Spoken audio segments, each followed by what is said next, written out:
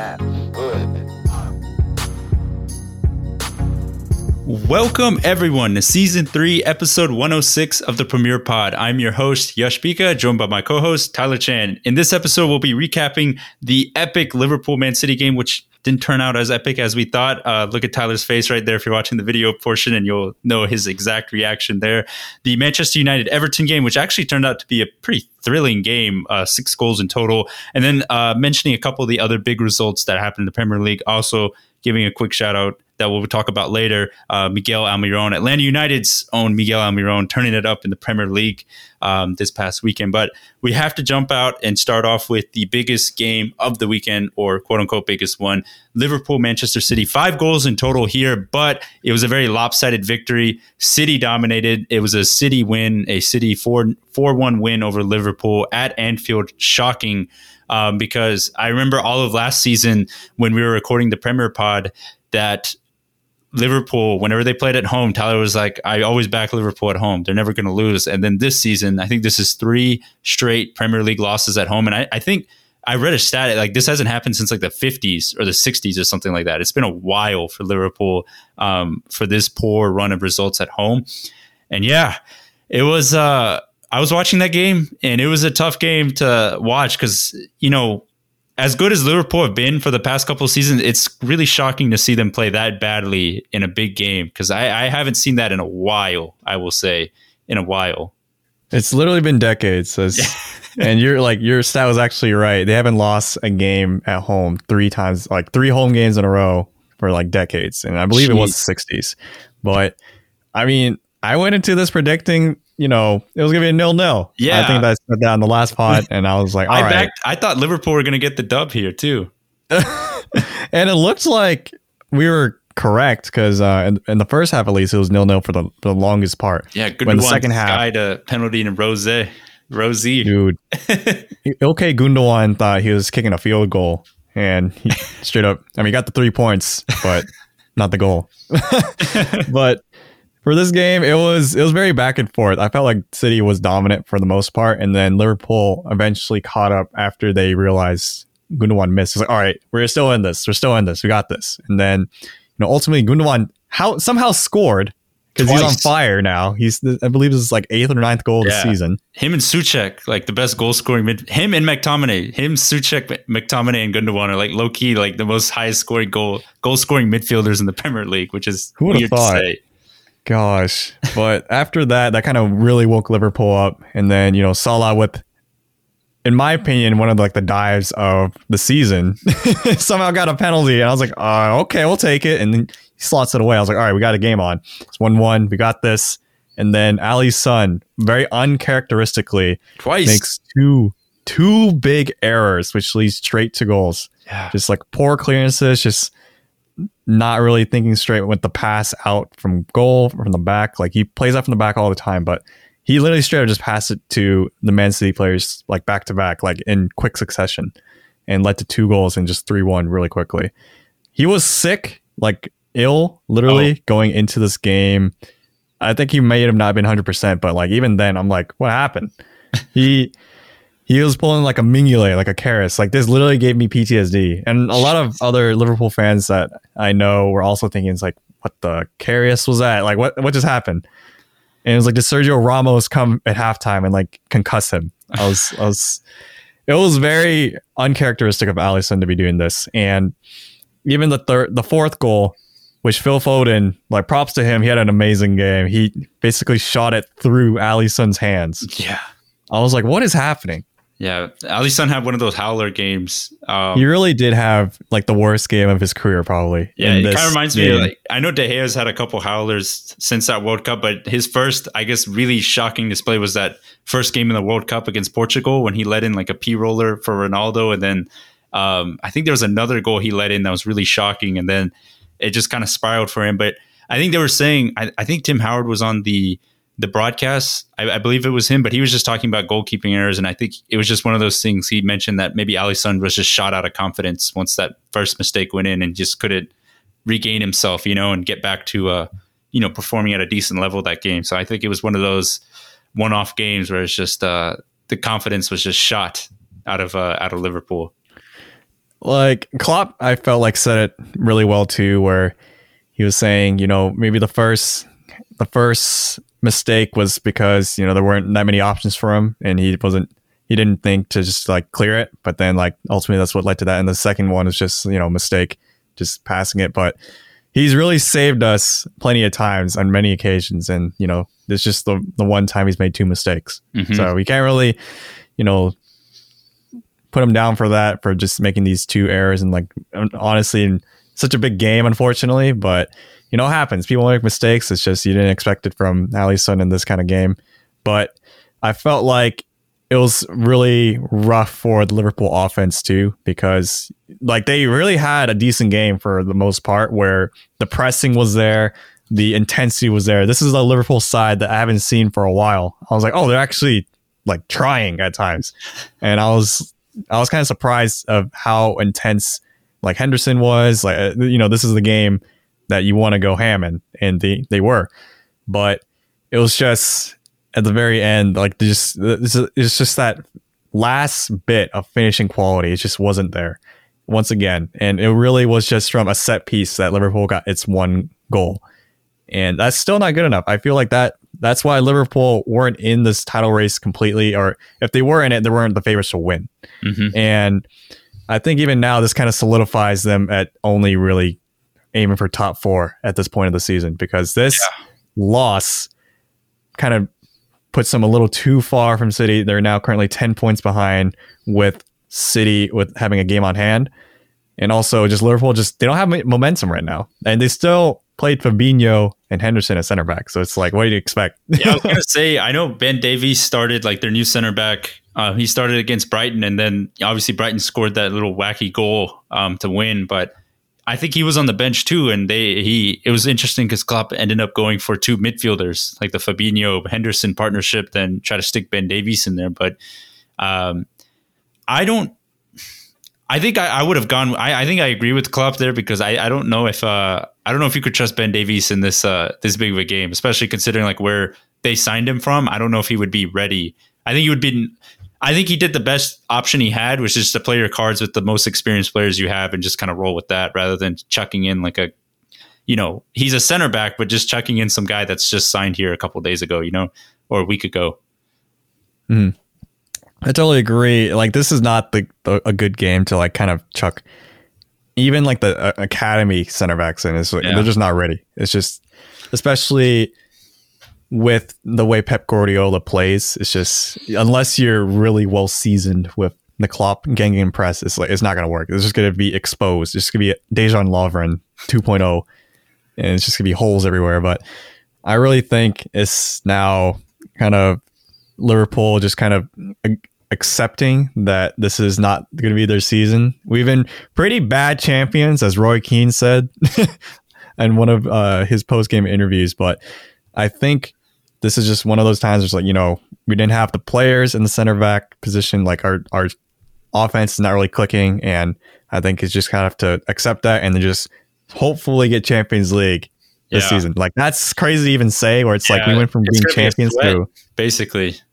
It's like, we could lose it to like Chelsea at this point, or I don't know, West Ham. So we just have to keep trucking. Hopefully those players come back. Diogo Jota is actually anticipated to come back very soon. Yeah, who'd have thought like that? Who'd have thought that signing from Wolves is probably one of their most major players that they missed out the most, because I feel like when he was still in the lineup, you guys are still chugging along a decent bit. And then when he went out, the goal scoring went away sort of. And then now you're in this big rut.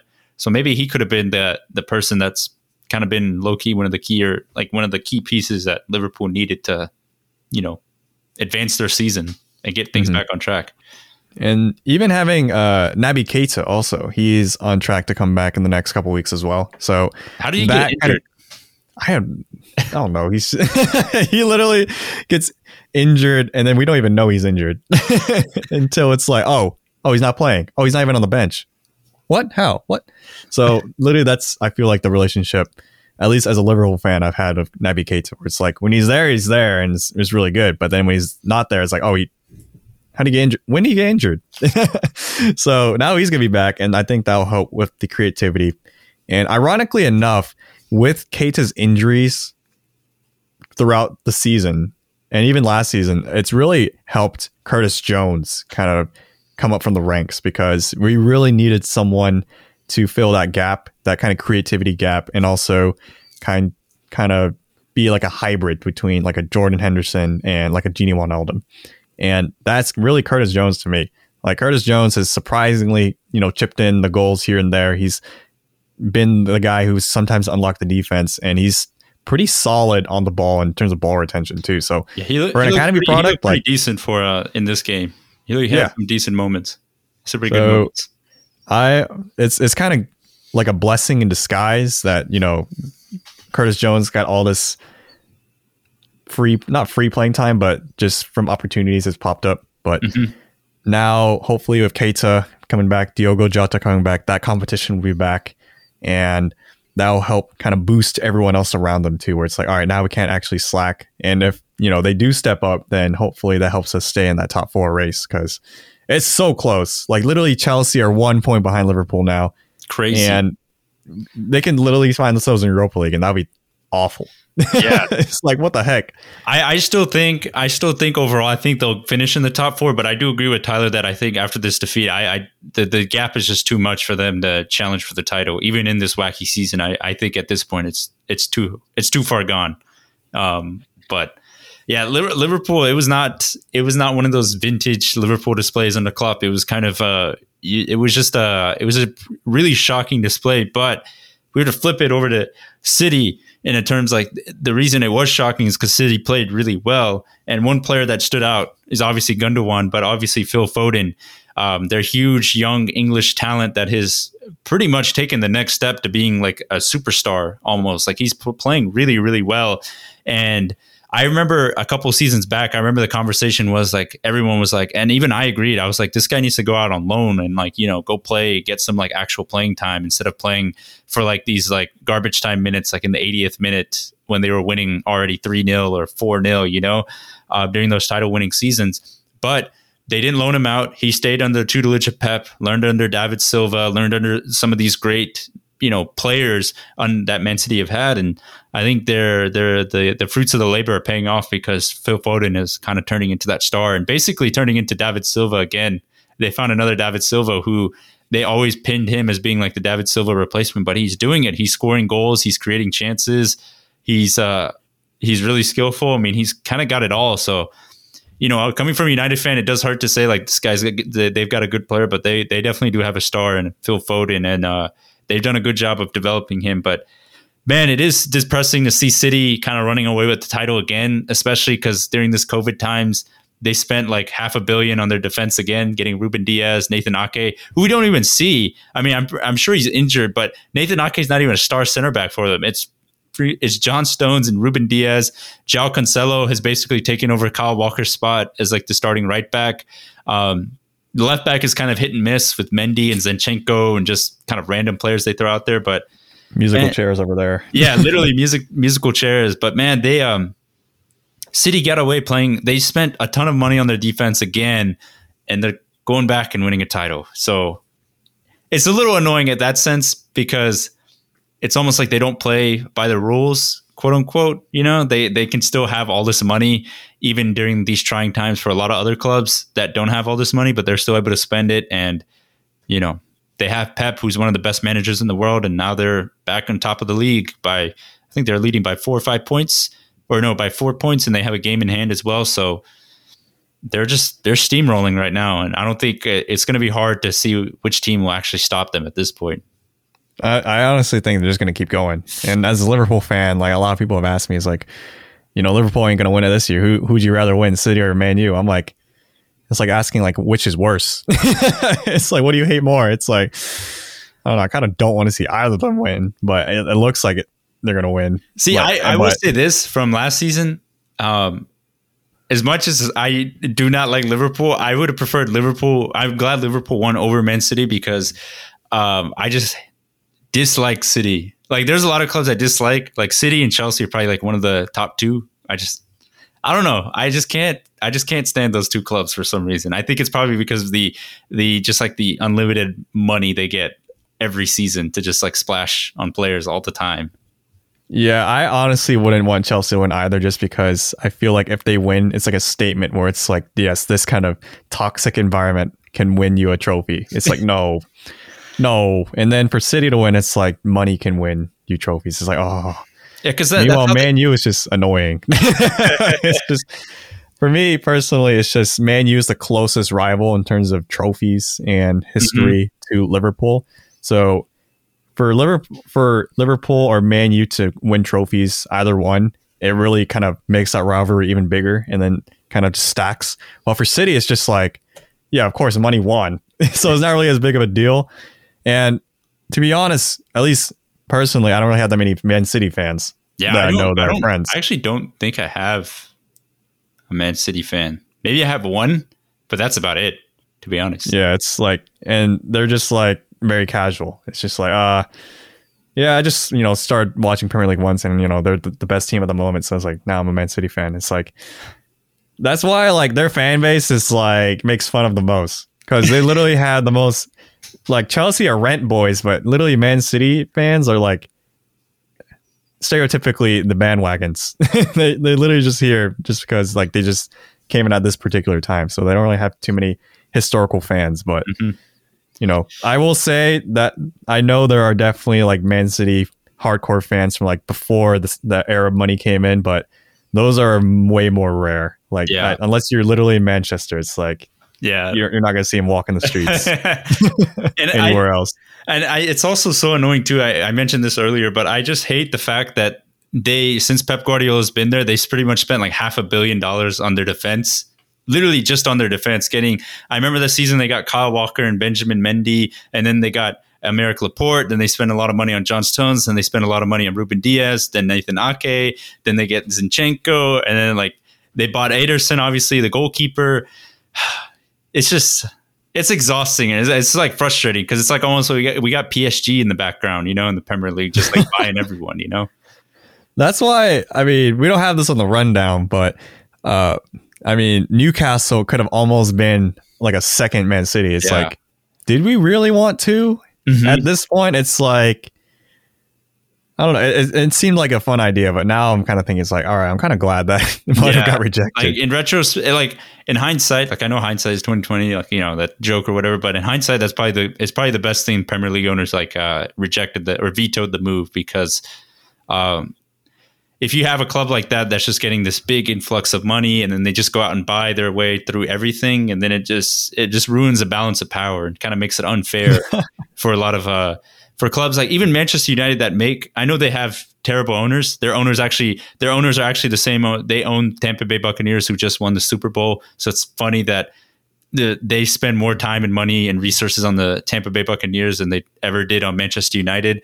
We'll leave that there for another episode, but they're not the best owners. But even Ed Woodward said that because of the pandemic, they couldn't. That's why they didn't spend 100 mil or 120 mil on Jadon Sancho. They're like, we can't afford this. Like, we just can't. And like, they didn't. Like, United would have bought him if Dortmund lowered the price, but they didn't. They ended up getting him, so they had to get Cavani on they had to get Alex Telles on like a cheaper deal. That's why they didn't get Reguilon.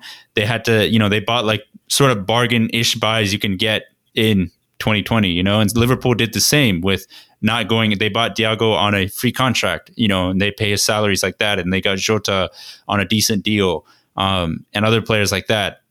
And Chelsea and Man City, on the other hand, just spent like crazy amounts of money on this whole new squad, barely sold anyone. And it's a little frustrating because then you have a club like Arsenal who literally had to be super resourceful with how they sell and how they buy. Like, they had to sell Emiliano Martinez to fund the money to buy Partey, So you get like a club like Arsenal, which is like one of the biggest clubs in the world, has to do stuff like that to make the finances work. And then you got Man City and Chelsea who just splash 230 mil every summer. And it's like, it's kind of normal business, This is the portion of the pod where the Liverpool and Man U fan just vent their frustrations on having owners that don't have the money to splash. But even that's for Liverpool too. Like, Liverpool, I feel like they have the money. It's just financially, it doesn't make sense to it doesn't make sense to spend so much money and not have fans to help, regenerate the revenue or even have like the publicity that you would have in a normal season. Like that's why Liverpool aren't spending money, at least that I know of. But for Man City, it's like it's no different. It's like no fans, has fans. It's just same old, same old. It's like what the heck? It's like the argument, like if you have $600 in your bank account, that's all you have, and it's like, should I get a PS5? And yeah, technically you could afford it for $500, but is it the best thing and like smartest thing for you to do with your money? Probably not. And I feel like these clubs like Manchester United, Liverpool are kind of in the same boat where they probably have enough money to buy some of the big name players, but it's like, okay, if we do it, we probably won't recoup that money in a while, So it's kind of the same argument there. But, we've ranted. I feel like we've ranted about that before, about some like City and Chelsea just having unlimited cash to burn, just luxury picks all over the place and stuff like that. So, that was kind of like my mini rant on City. And it's just frustrating to see that they might actually run away with the title again. But yeah, they picked up a 4-1 win at Anfield against Liverpool. It was a big win. But moving on to the Manchester United-Everton game, 6 goals in total, a 3-3 game. And I wanted to point this out, this sort of comparison I have for this Manchester United side. I wrote on the rundown, this Manchester United team remind me of the 2013-2014 Liverpool side because they are very, very good at scoring goals. They score a ton of goals, but defensively, they're just not there. The solitude that you need to win titles in terms of like that, that compactness to win titles isn't there. That focus level on defense, I still feel like is lacking. There's still a lot of times when I watch Manchester United, they just kind of drop off way too many times. It's like the line isn't there. They don't move in like a unit half the time. It's still kind of, in a lot of ways, like all over the place. It's gotten better, but it's still kind of all over the place. And in a lot of ways, I feel like the defense is just so unserious all the time. And when Liverpool were kind of gunning for the title that season, I feel like it was the same way where they had a star player like Suarez kind of carrying the team, scoring all the goals. And, he was help creating chances for everyone else. But defensively, they just weren't there. They just let in, stupid goals, silly mistakes. And I feel like United are kind of in that same boat where it's a lot of the silly mistakes that are costing them, because really, I've never seen United give up a 2-0 lead at home like that. Usually when United are up 2-0 at Old Trafford, it's like, okay, pretty much have the dub in hand. Like they're not going to give this one up. But they gave away 2 goals in a span of like 4 minutes. And then they almost let in the third goal when Maguire just fell down to the ground hoping for a foul. And luckily, like Richarlison missed a shot. And then obviously McTominay scores a goal. They make it 3-2. But when it gets 3-2, the defense and everyone should really be doing their job, focused on getting the win, and that's all you need to know.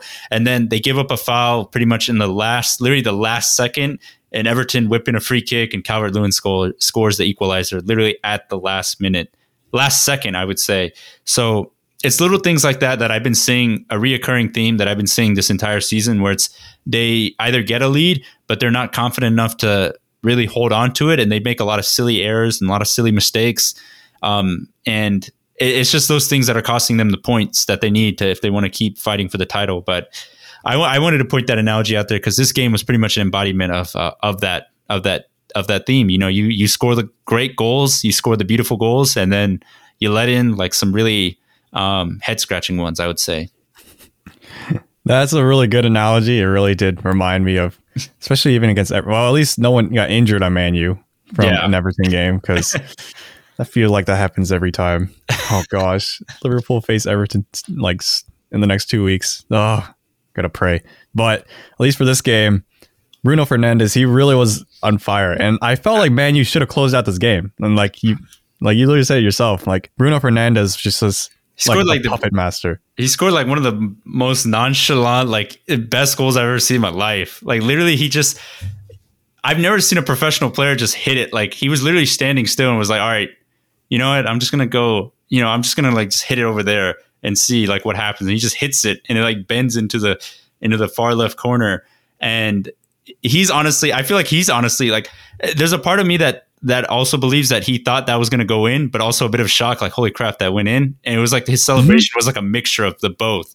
And I've never seen a player do that. I've never witnessed a player just like nonchalantly just see the ball, kick it, and just assume that it's just going to go in. It was just incredible. I was like, I was literally like, that was one of the best goals I've seen.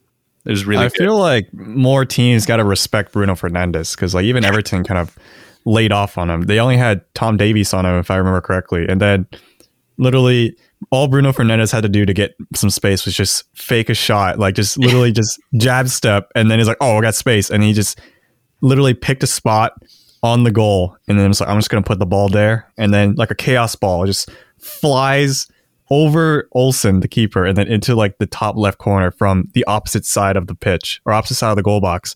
It really made no sense. It was like between a cross and a shot and a long shot. But I mean, that's the thing about Bruno Fernandes is I feel like he's at a different level compared to everyone else. And that's why Man U are just being backpacked by Bruno Fernandes. Yeah. But as Yash said, though, the defense is just not there. They have the leader, I feel like, in Maguire, but he's still not fully developed to be that leader yet. It's kind of like early Henderson, where you don't have the guy to really push your team to, close out a game, or he's not really developed enough to yell at Lindelof. He's like, what the heck are you doing? Like, we ain't gonna let in this goal, and then it still happens. So maybe they're a player or a transfer away, or just I definitely think they definitely need a new center back to pair with Maguire, because Bailly's awesome, but he just can't stay fit. He just keeps getting injured, and Lindelof, I had high hopes for Lindelof, but he just hasn't really taken that next step in terms of developing into a top quality center half. He has his moments, but nowhere near consistent enough, I would say. But I will say, if they did take Maguire out of the lineup, I know a lot of United fans, Maguire's like this fridge that can't move. And in certain cases that's true. But if you were to take him out of the lineup, I think this defense would be actually legitimately awful if you took Maguire out of the lineup. Maguire has the deficiencies, but if he's not there, he kind of papers over some of the cracks. But if he's not there, this defense will kind of fall apart, I would say. Yeah, he is that vocal leader, and you do really need that, especially in defense. Like every team has one, and even like Man City, you can really see how important it is with Ruben Diaz in now. Because that's something even Justin, I didn't even realize when Ruben Diaz came in. He was like, oh, he's actually a vocal leader. He's not just some youth Portuguese player that just has a lot of potential. It's like, no, he's actually like a guy who keeps everyone accountable. And I feel like it's just maybe Maguire doesn't have that respect or accountability yet, because he has quite the track record for being a little naughty and also making his own mistakes. But once he gets his act together, then he'll get the respect from the other team, like the other teammates, and then maybe having another center back besides Lindelof and Bailey or Bailey. No, Bailly. What am I trying to say? Bailly.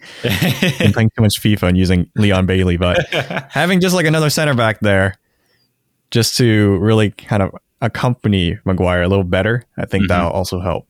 But I think Man U are not too far off. They're literally just missing one or two pieces in that defense, and then they're fine. Yeah. But it's I will say Luke Shaw he's definitely taken the next step in terms of his career. He's playing a lot better. Aaron Wan-Bissaka is still a solid defender. I know he has his times where he kind of switches off a little bit, but he's still a solid defender. But I think it's that center back piece. And I do feel bad for De Gea, because there's just a lot of shots that go in towards him, and it could be really preventable if the defense or the defenders would just close on these attackers and stop letting in shots coming in at literally 2 yards in front of him. So I do feel bad, because De Gea has come up with some pretty big saves here and there, and he has let in some really questionable goals. So I think it's a combination of everything in the back line. But like Tyler said, I do agree with him that I think they're probably a couple. Really, I think they're one piece away. I think if they have the center back, then I think they can really kind of be super legitimate. But overall, I mean, they score a ton of goals. They'll keep scoring goals, and it's going to be one of those things probably where they just have to hope they score more than they concede at this point. I will tell you this, Yash. When Van Dijk came in, it was like when Thanos got the final freaking Infinity Stone and just put it onto his gauntlet, and then it was just it just clicked. All of a sudden, we just stopped conceding goals. Yeah. It was just what the heck happened? So honestly, if Man U find that kind of player, it's kind of like how they just picked up Bruno Fernandes, and it was all of a sudden now they're scoring a ton. It's they can just find. I mean, it's so hard. If it was easy, everybody would be just do it. But I mean, once they figure it out, it can just be like that. Yeah. Then I'll be really sad. Oh man, but that was the Manchester United Everton game. I wanted to quickly mention the day we're recording this Tuesday. They beat West Ham in the 5th round, I believe, of the FA Cup. They beat them 1-0 in extra time, so they are now advancing to the next stages of the FA Cup. Still waiting on who they will draw.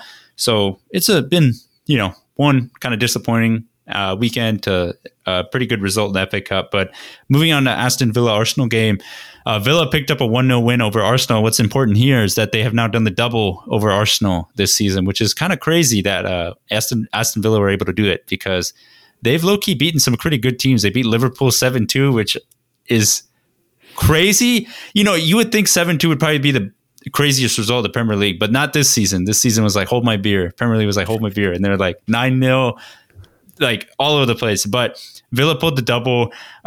It was funny because Emiliano Martinez came up with some pretty big saves for Villa, and that was the keeper Arsenal sold, and they had to use, I think, Gunnar Soren.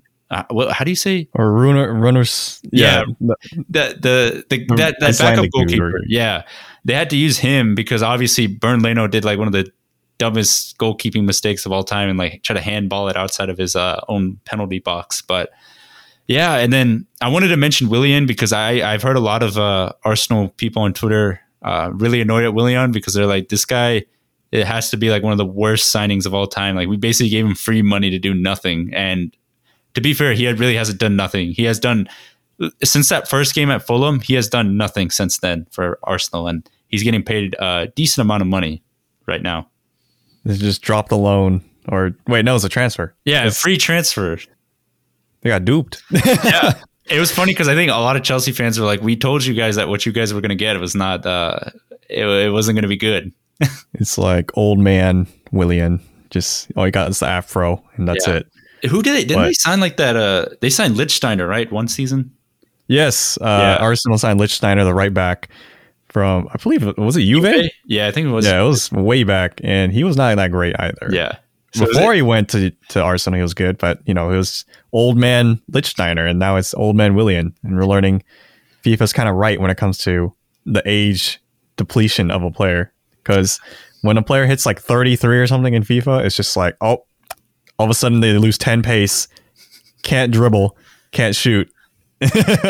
So I think this is literally happening in real life with Willian. He's kind of just proving the point. But I do want to say, to Aston Villa, they've been going crazy this season. I feel like so far they are my pick for most improved team, by far, and also surprise of the season. Relegation by 1 point last season.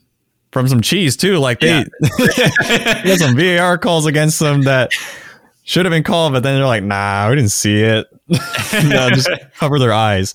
But they got away with it. And then they added some really good pieces in the transfer window. Mm-hmm. They're really making a stride to really helping Jack Grealish. Yeah, they got Watkins and they got Barkley, and then Matty Cash, the fullback, and then they got who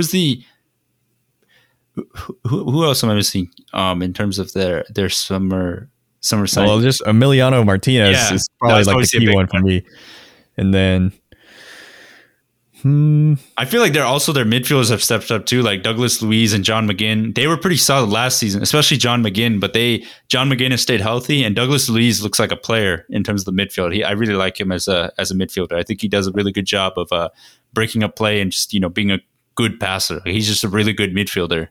Even people are saying Man City should look to try to get him back as a replacement for Fernandinho, who's another also Brazilian. getting up there in the old. Yeah, so I don't know. I feel like Aston Villa, they're at a point now where they built a pretty good squad, and if they can keep Jack Grealish, I mean, they signed him to a long-term deal this past summer, because this past summer it was like, oh, he's going to go to Manchester United, and then he signed a brand new deal that was locked him in place at Villa, so they got a good foundation.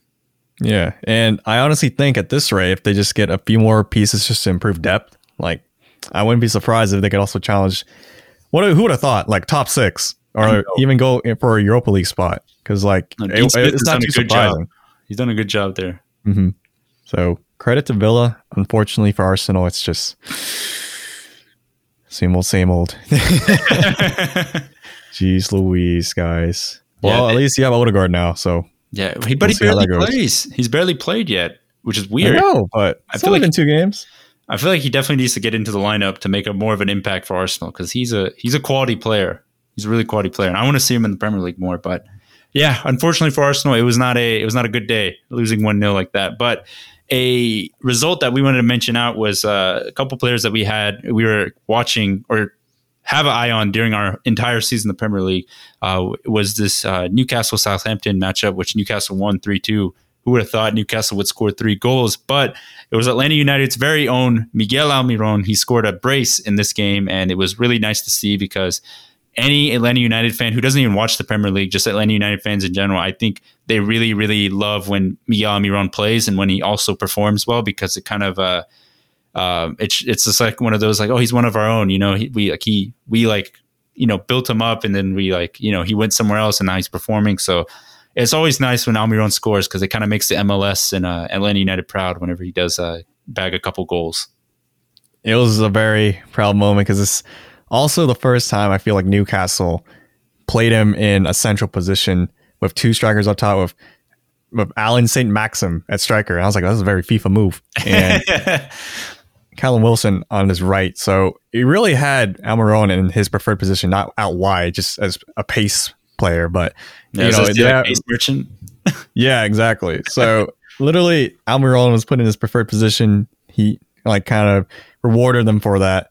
And he got 2 goals. Well, the first one I'd say was kind of lucky, not gonna lie, because it was a big deflection. But the second one, it was just from Pierre Almiron, just the high press they had since Atlanta United days, and just slotted in near post, which was very clean. But I also did want to mention in this game, Takumi Minamino made his debut for Southampton, started and scored his first goal, and that just made me happy, but also cry at the same time because I was thinking, geez, Liverpool, let him go. I gave my, remarks or why they did it and why it's a good thing for him. But at the same time, I'm like, man, we could have used him. Could have used him for that City game. But, I'm glad he made a pretty good impact and played basically the whole game against Newcastle. So that shows that he has the stamina. He has everything he needs to be a good player. It's just now just keeping this result and keeping this mojo going while at Southampton. And I think he's going to have a starting spot in that starting 11 for hopefully the rest of the season, if he just keeps this kind of form up, because he's a very promising player. And a lot of people have already been saying, it's like, how did we not give this guy a chance? Like, he's literally not like insane, but like he's very promising. Mane and Salah on the wings. That's true too. Like some of the best wingers in Europe, I just hope we don't sell him for a profit or something. Oh yeah. I'm sure they know what they're doing. They're probably they probably know this guy is going to be an important player in the future. So hopefully for Liverpool's sake, he's still there and such. But it was a pretty good goal that he scored. But Southampton, they weren't able to bounce back from that 9-0 win. They lost again. It probably takes history repeats. Yeah, history repeats again for Hasenhüttl. Maybe he'll have to beat Liverpool again and cry on the ground. But moving on to the Sheffield United Chelsea matchup, Chelsea winning again, winning 2-1. Thomas Tuchel's kind of been on fire recently with Chelsea, the new manager bounce, as we like to always point out. And I wanted to put this question out, Tyler. Do you think this new manager bounce is going to be as insane as it was for Manchester United when Solskjaer came, when they basically won, I think it was 14 or 12 in a row? Or yeah, it was just an insane amount, like an insane unbeaten streak. Or do you think this is not sustainable and Thomas Tuchel would eventually mess up and this Chelsea slide will slip up a little bit? Or do you think it's going to be the Solskjaer, Ole's on the wheel type of run that they're going to go through? For me, historically, Chelsea have had that bump here and there whenever they do get the new manager, and it usually works, unfortunately.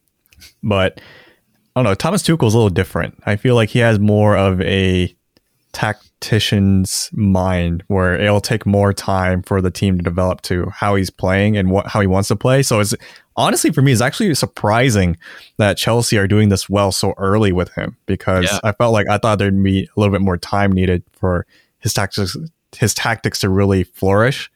So, I mean, credits to him also for really bringing out the most of the players that we thought would have a slight drop off, like Mason Mount. The son is still there. He has a new dad. He's actually playing pretty regularly. And one person, I thought Pulisic would be playing more, but he hasn't. I think he missed last game for personal reasons, but he hasn't started, I don't think, yet under Tuchel. Yeah, but even off the bench, he's made an impact. I feel like every player Tuchel's played, and even in the new formation of having three in the back again has really benefited Azpilicueta, who's scored a goal of all, he's of like all things. He's like back in the day in FIFA, like Ultimate Team, where like players had like a formation like attached to their name. Oh yeah. Oh, and I feel like for Azpilicueta, it's like always the back three. Like that's his like go. Like if like Azpilicueta plays the best when he's in the back three. Like that's where you see like the best version of Azpilicueta. And then now it's literally even brought back Marcos Alonso from the grave, and he scored too. Dude, that guy always seems to find a way to like warm a new manager's heart, because like, oh, this guy can like score free kicks from the left back position. We should play him more. And then eventually he gets caught out. He's like a really high scoring left back. Yeah. He goes really high up a lot. And I don't know why no one can ever stop him. And I don't know why they stop playing him all the time. Like, I feel like every time he plays, like good things happen for him. So, and then he also brought back Rudiger in the past last. Yeah, Rudiger's back. So this back three has really helped solidify the defense a little better as well. And, it hasn't been super high scoring for Chelsea, and I wasn't expecting it to be. But I think first for Tuchel, I think his mind right now is just get a solid defense, get this team to not concede any goals, and then we'll find the goals later from just the pure magic of the fact that we have 4 midfielders that are starting caliber that can all create goals. And then Chelsea also have friggin' Werner, Tammy Abraham, like the list goes on. Like even Pulisic at times, you can play him up top. Just I think there was an interview, like I think Werner had mentioned that he said he's kind of relieved being in having a manager that's kind of putting him in positions where he prefers to play and can also score, because obviously with Lampard, pretty much Werner was playing exclusively on the wing for some reason, like left wing almost all the time. So now Tuchel's finally putting Werner in like his preferred position as striker. So maybe he might start picking up some form and scoring and, kind of showing off some of that money that Chelsea splashed on him. It's kind of crazy that even Werner has to kind of get this treatment of struggling while at Chelsea, because it's like Cal Freezy, the FIFA YouTuber, literally had a tweet that really depicted Werner's time at Chelsea really well, at least in my opinion, as an analogy. But he was like, why is Timo Werner in practice getting like a treatment like when he would score a goal or do something good, like how the sidemen would treat Vic Star when he would score a goal in the charity match? Because like Vic Star is the equivalent of someone who's never played soccer before, and like he barely trained, and then he trained enough for the charity match to actually score a goal, and that's like a really big deal. And then for Werner, it's like he's getting the same treatment, but he literally was like supposed to be the star player going into this. He was supposed to be the backpack, but all of a sudden now it's like he's gone through so much. And you have to really give him the care and just the nurturing that you wouldn't really expect from someone like him. I feel like Chelsea haven't had a good number 9 since Diego Costa left when they won the title with him, because then they had Morata, then Giroud. Who is after Morata? Who is really like Tammy Abraham? Yeah, Tammy Abraham was decent. I feel like he's been their last decent one, but like Diego Costa took him to like that next level, yeah. And they haven't really had that next level striker. I mean, that's why they bought Werner, because they thought he was going to be that, but he really hasn't. So if I were to answer that question about Tuchel, I don't think this is going to be sustainable, because I just don't like Chelsea and I don't want them to be in the top 4. But no, I actually don't think it will, because like Tyler said, I think he's a very tactical mind. He's not like a vibes coach where it's like, all right, just play free and, be happy and, just do whatever you want now. This guy is like a very tactical, like tactician. Like he wants to develop his style, his pressing, his way of playing and everything. And right now it's good, but I don't think it's going to be sustainable. So I don't think they can keep this up, but I do think they have now put themselves in a position where they can actually challenge for top 4, and they are legitimately going to be fighting for top 4 now. So Chelsea have done some good business by getting Tuchel in. But moving on to sort of our last point before I preview, I want to throw this off to Tyler. It was a very controversial incident that happened in the West Ham Fulham game at the end. Yeah, it was a somewhat boring game, like the West Ham Fulham game, honestly, because it was a 0-0. But the controversy that kind of popped up at the very end was just Mike Dean, the referee in charge of this game. He's the king of giving out the red cards. And a lot of people are saying, even me at times, is like he kind of makes the game about him. Like he likes the spotlight on him. So in this game, he gave Thomas Suchek, a 96-minute red card because he accidentally elbowed a player or just like, swung an arm by accident. And then Fellaini. Mike Dean, yeah, like even like Suchek doesn't even have the resume of Fellaini where like it can happen, but like Suchek is, he just gave it to him. And Mike Dean even went to the VAR, looked at the monitor, and decided after taking time to give him the red card at the very last second of the game. It's like, That's why? Brutal. That's brutal. It's so brutal. And Mike Dean was also the same ref for the Man U or Southampton game where he gave Jankowicz, like the youth player, a red card within the first. Well, I think that was actually I think that was deserving though, because he like basically high booted McTominay right in the knee. Yeah, that was more deserved. But the one like the second one against Bednarek was really harsh. Yeah, and that was a very Mike Dean thing to do. Yeah, and that ultimately I felt like was a big reason why Southampton lost 9-0 too. It's just like they're just losing to the refs. It's just like Mahomes versus the refs in the Super Bowl. But that's a whole other episode. But anyways, Mike Dean, he got a lot of social media backlash. He got a lot of unfortunately, he got like a lot of death threats. It's like, well, I don't know why people are still doing things like that. It's just things that are just happening more frequently, I feel like, or at least getting more attention. Mm-hmm. And it's caused him to say that he won't be reffing this upcoming weekend.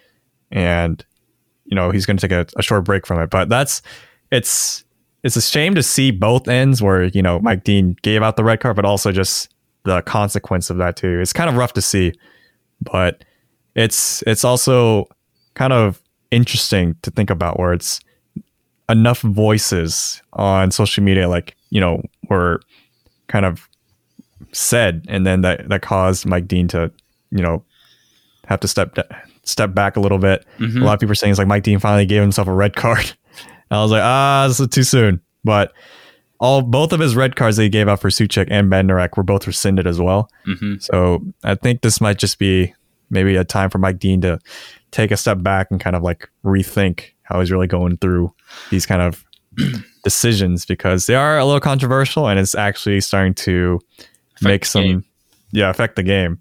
And unfortunately, as a consequence of that, it's just, those bozos on social media are just getting in the heads of him now. The beauty of social media is that it can really like cultivate a following, and you can also, drive a message, towards the greater good. But as we've seen recently, that it can also spew a lot of hate, and that's also not very good. And it's just, yes, Mike Dean has made some very bad calls, but the fact that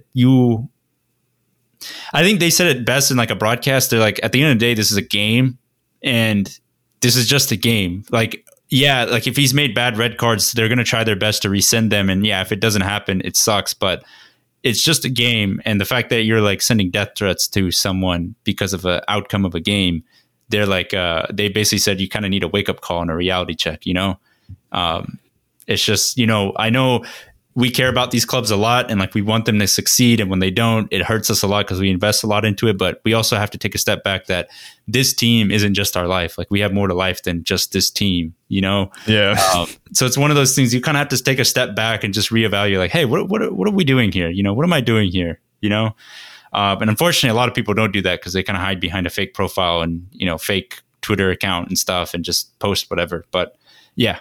You never want to see that. It's unfortunate. Hopefully Mike Dean can, as Tyler said, recover, take a break, and just, get back to, performing at a high level as a referee. But that was a very, very controversial incident that happened in that game. But we wanted to move topics over to the preview section.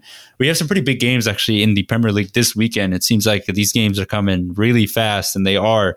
We have the first one, which is actually not even the biggest one. For most weekends, that would probably be one of the biggest ones. We have Leicester City versus Liverpool, Brendan Rodgers versus his old team, Jurgen Klopp versus Brendan Rodgers. Brendan Rodgers right now and his Leicester City side are in third place. And I think if they win, they would leap Manchester United and go into second place.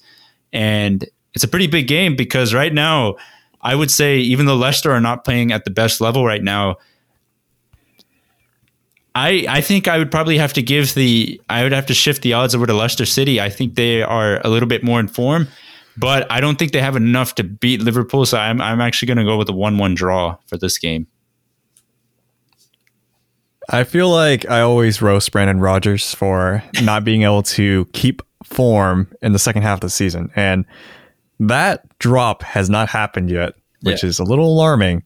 I feel like Liverpool are facing them a little too soon, but it's not our decision. But I will say, remember last season when Leicester City were rolling and then they played Liverpool and then Liverpool smacked them like 4-1 and Trent scored like that wonder goal at like right back and then basically derailed Leicester's title hopes. It's kind of like in the opposite position now where it's like Liverpool the ones that need the confidence boost and now Leicester coming in like hosting Liverpool, I really think if Liverpool played the way that they did against City, Liverpool can't get the result. They can get like a 2-0 even or like a 2-1. But I feel like Leicester, they're also rolling at the same time. They're coming in hot. It's going to be a really close game. Third versus fourth. Who would have thought, honestly? Who would have thought it'd be a Leicester versus Liverpool title, or not title race, but like top four big kind of result that will ultimately decide, I think, maybe the outcome of the end of the season. Because like it's these little games that you have to win to, kind of leapfrog or like push someone down below you and then just make sure you guarantee your spot. But for me, I'm going to say Liverpool coming off this loss to Man City, they need a bounce back. They're going to have the motivation. And I think they'll just barely get the 1-1. not even the win. It's just the 1-1. Oh, so Tyler's already gotten to that stage of the fandom. Just I don't think we're going to win, but I feel like we're optimistic enough to get the draw. Yeah. But all right, so we both got 1-1 there. Then we have another exciting matchup, Arsenal versus Leeds. As we all know, Leeds are always box office whenever they do play against big six sides.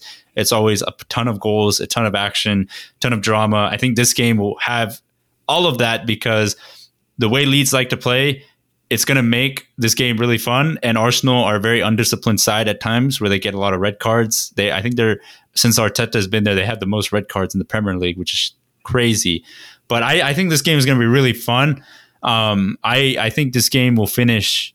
I'm going to go 2-2. I think it'll be a ton of goals, but I don't think either team is good enough to get the victory. Dang, are we going to just have the same score prediction for every single one? But Leeds also, they're a top 5 team in terms of scoring in the Premier League, but they're also a top 5 team in conceding goals in the Premier League, which is crazy. Like usually it's one or the other, not both. So Leeds, these games are always high scoring. Arsenal, not really. So I don't know. I could see Leeds winning this actually. I could see them winning like 3-2. Going to the Emirates, winning 3-2. Going to the Emirates, but right now it's not the best. So you're going 3-2. Mm-hmm. Or even 3-1. No, I'm going to say 3-1. That's a big prediction. 3-1. Okay. Leeds coming into the Emirates and blowing Arsenal out. That's what Tyler's going for. I'm going to go for the more, safer bet, I would say, 2-2. I'm going to go for a 2-2 draw there. And then finally, we have the biggest match of the weekend. We got Jose Mourinho versus Pep Guardiola. Jose Mourinho's side is on pretty much free fall right now. I feel like they're losing pretty much every game. They did pick up a victory in their most recent game, but in these big matchups, they definitely have failed to live up to the hype. But I will say Harry Kane, a Tottenham team with Harry Kane is much different than a Tottenham team without Harry Kane. It's like once they have Harry Kane, they like turn into monsters again.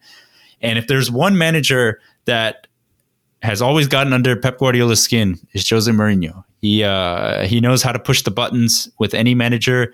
And I know the way Mourinho is, he's going to make this a dogfight. He's going to make it a you versus us mentality. He's going to tell Tottenham players to just go all out. He's going to tell Lamela to be like the dirtiest player of all time on this match, do something really shady. And just because I want to see City get derailed and their title, like just slow down the momentum, I think Tottenham can win this game. And I'm going to go with the 2-1 Tottenham victory because I think with Harry Kane and Heung-min Son firing, it's pretty much their only offense. It's just those two. And when they're playing, they can score goals. So I'm going to go with a 2-1 classic Jose Mourinho dogfight win over City. This is a very big mind game of a game where you're just going to be watching the managers as much as you're watching the players.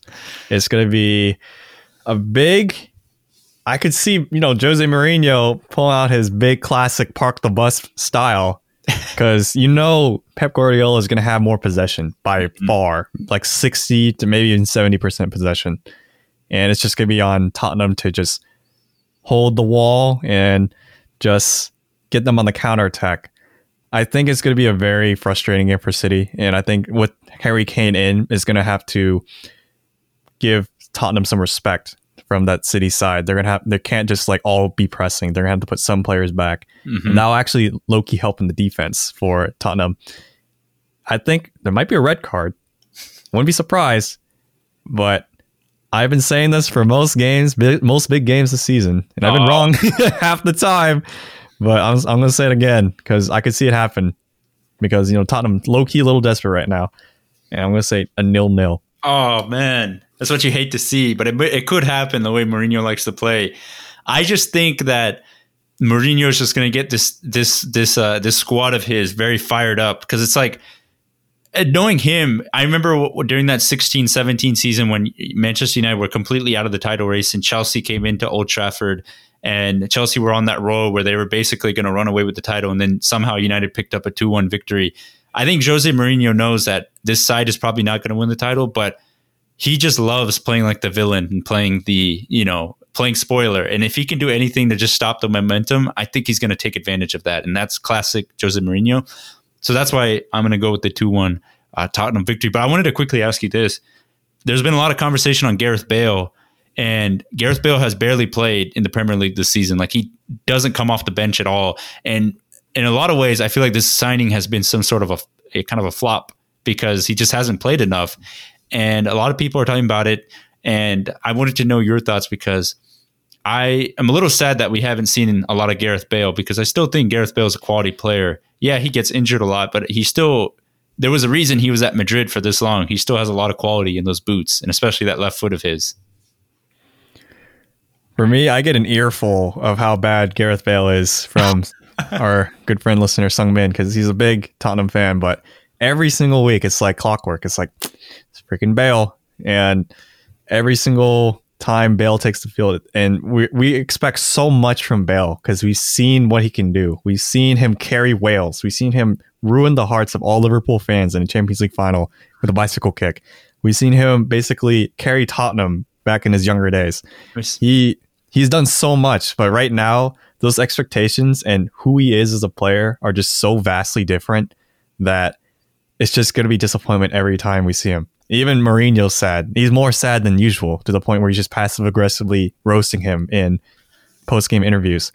I really do think the expectation, like that gap of expectations and what we see in him are so big that he is literally the flop of the season to the point where it's like, I don't think he's going to, if Mourinho wants anything out of this game, he's not going to play him. Dang. It's like that now. I still one of those. I just want to see that Bale, because I will say this, I wasn't lucky enough to watch Bale when he was in the Premier League because I didn't start watching Premier League then. So a part of me is like, I want to see some of these like vintage moments, like that free kick where he scored against Southampton, or just like vintage stuff like that. Like, I want to see Bale like that. But obviously I know that was like 24-year-old Bale who had like a bunch of pace and he was still not injury prone at that time. But man, part of me still wants to see like classic Gareth Bale because that dude was insane. Even at Real Madrid, he was still one of the best players in the world. Well, like Willian, that version has died. Now it's old man Golf Bale.